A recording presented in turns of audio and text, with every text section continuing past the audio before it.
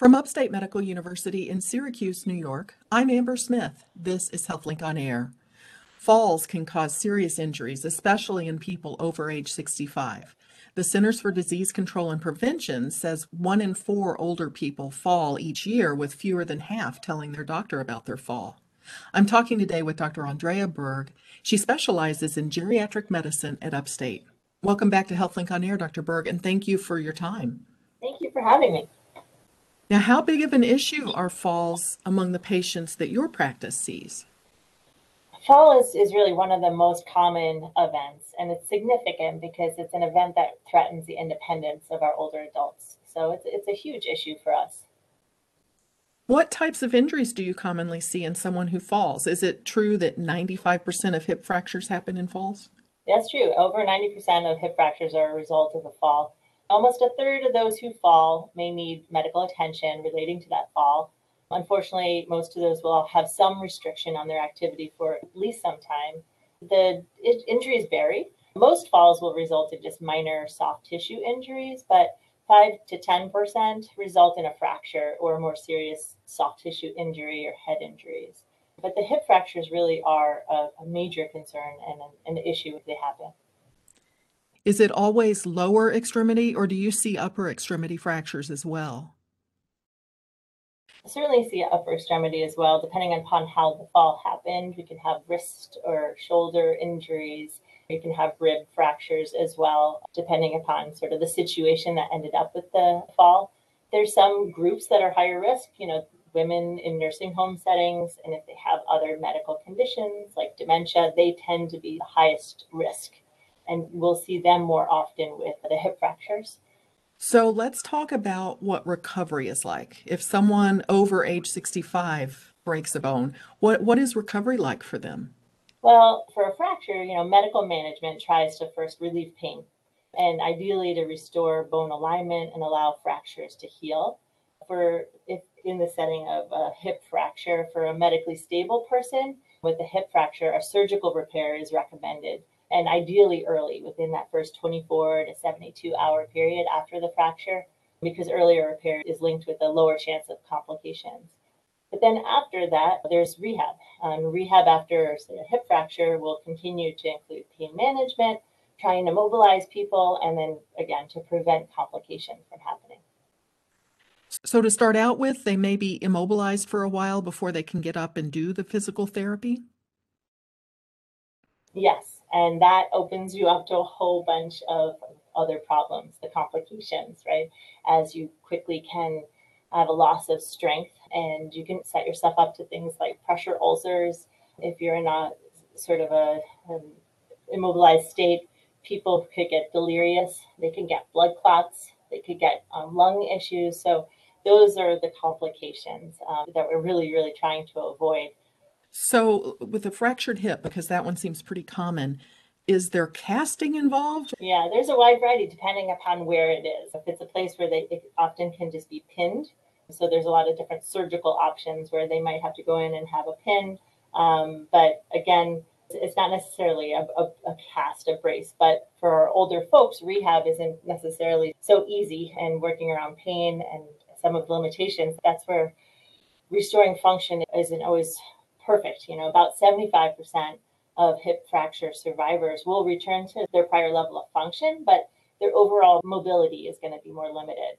Half of them will need an assist device like a cane or a walker, and a half of patients will have a need for a stay in a long-term care rehab, but only some of those might not ever return to home. 25% of those might still be in long-term care a year later. So that's where the functional changes happen in folks that survive these hip fractures. And to note, the hip fractures themselves, there's a mortality rate. People do die from the fall itself, 5% during that initial hospitalization in some of our frailer folks. But a year out, 25% can die just because of complications from the fracture. So that's why we take these falls really seriously, because they can have real impacts on people's survival. It sounds like recovery can be very challenging. Yeah, that's why we try to prevent them if possible. You mentioned this can threaten someone's independence. So even if all they break is a wrist or an ankle, can an older person live alone and have a healthy recovery without assistance for an injury like that? It's hard to make broad blankets, but even those that don't experience physical injury, falls definitely are associated with declines in their functional status and that they have an increased likelihood that they're going to need more supports either in their home or, God forbid, having to leave their home and transition into like a skilled nursing placement. In general, people are going to have an increased need for medical services. And the bigger concern too is that they might develop a fear of falling, which unto itself sets them up for a negative impact on their quality of life and a higher risk of falling again. You're listening to Upstate's HealthLink on Air. This is your host, Amber Smith, talking with geriatric specialist Dr. Andrea Berg. Let's talk about some of the typical reasons that someone who is older might fall. What do you typically see? Falls, like many things in geriatrics, are rarely one thing. It's often an accumulation of a lot of little things that can add up. But there are some age-related changes that could set people up for a fall. Changes in strength, balance, our nervous system. Those are normal age changes that might increase people's risk of falling. But then there's medical causes too that you layer on to those changes, and they could really increase people's risk. And that's really varied.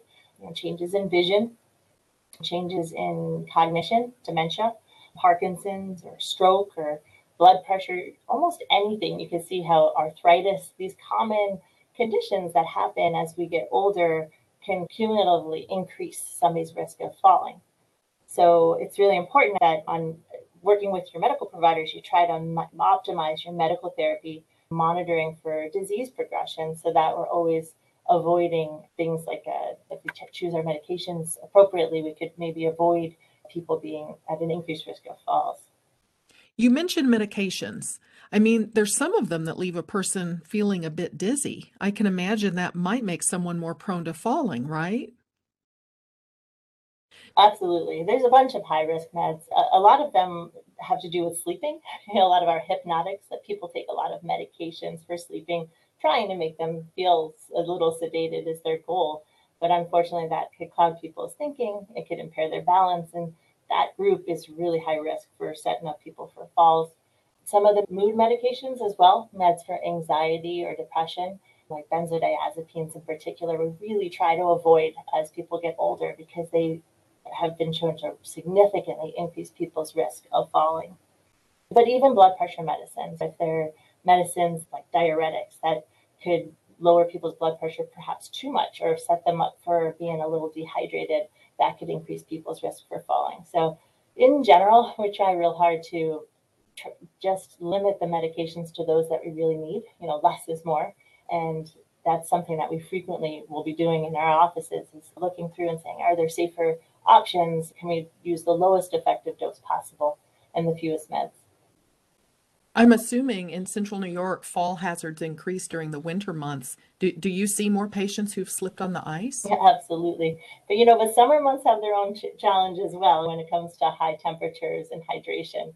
But definitely slipping on the ice or just uneven and slippery surfaces come with their risks.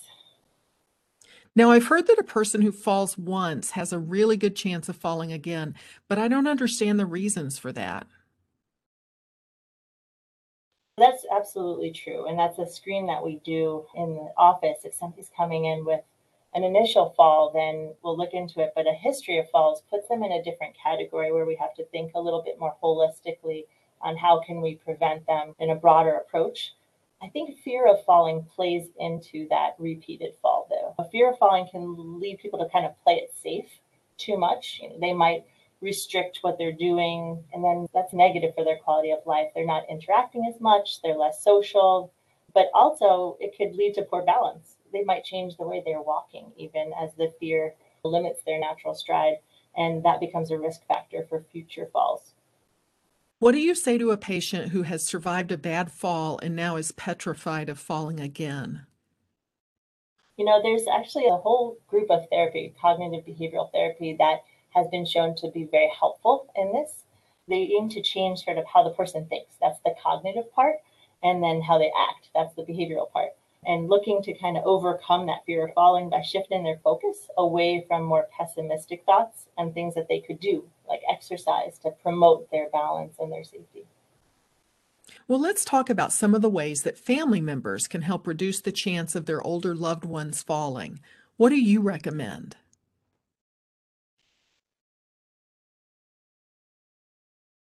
One of the first things we look at is the home environment. And that's sort of hard sometimes for us in an office to get a sense of what's the reality of people day to day. So they're real basic things like making sure the lighting is adequate, particularly at night, removing things around the house on the floor that might be a hazard. If there are things like door jambs, accounting for them, looking for loose carpeting or throw rugs, looking at the furniture, maybe replacing some of the existing furniture with safer, more stable, and more appropriate height options.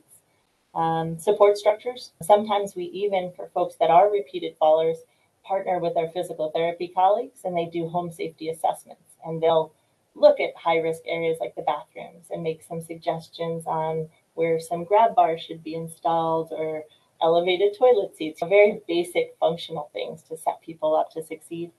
Non-slip bath mats or a bedside commode to avoid people having to use the restroom a lot in the evening. So those are some things that families can do if we're worried to avoid falls or if somebody has fallen to avoid future falls. But then also very basic things like footwear, making sure that the shoes that people are wearing are not only fashionable but functional as well, that they are a good fit, that they're non-slip, that they're not high-heeled, and that they have a really good surface area contact ratio. So those are some things that family members, I think, can be helpful with to prevent falls. I noticed you said footwear. You're not talking about just wearing socks in the house because socks are slippery, right? Absolutely, yeah. Is it a good idea to go barefoot? In your own house, I think that for people, if they're at a higher risk of falls, I think it's better to have supportive footwear that have a little bit more of a tread and that'll give more balance and stability for folks. There's a lot of reasons, like we said before, that people have medical conditions that might impair their ability to feel on the bottom of their feet.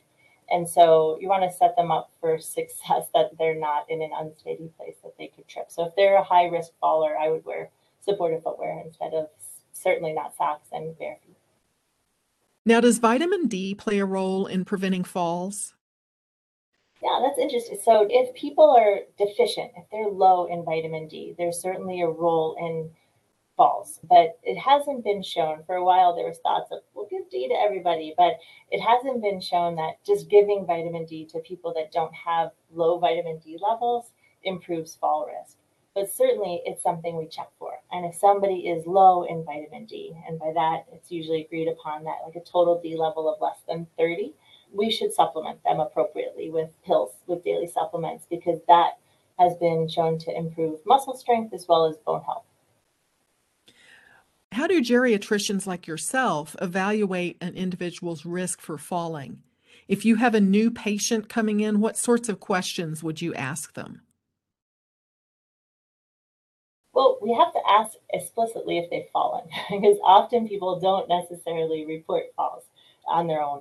So asking about if they have a history of falls or if they've fallen recently, and a little bit about the setting around the falls, if they come in with a fall, is really important. But other things as well, just asking about any difficulty people are having with walking or with balance, if they're having trouble getting up from a chair, if they're having a false start where they have to do a couple of tries to get up before they're able to stand, they're having dizziness when they stand or problems with their eyes, any weakness or sort of numbness, those are all red flags that would make me concerned about safety in falls. And those are definitely screening questions that we ask.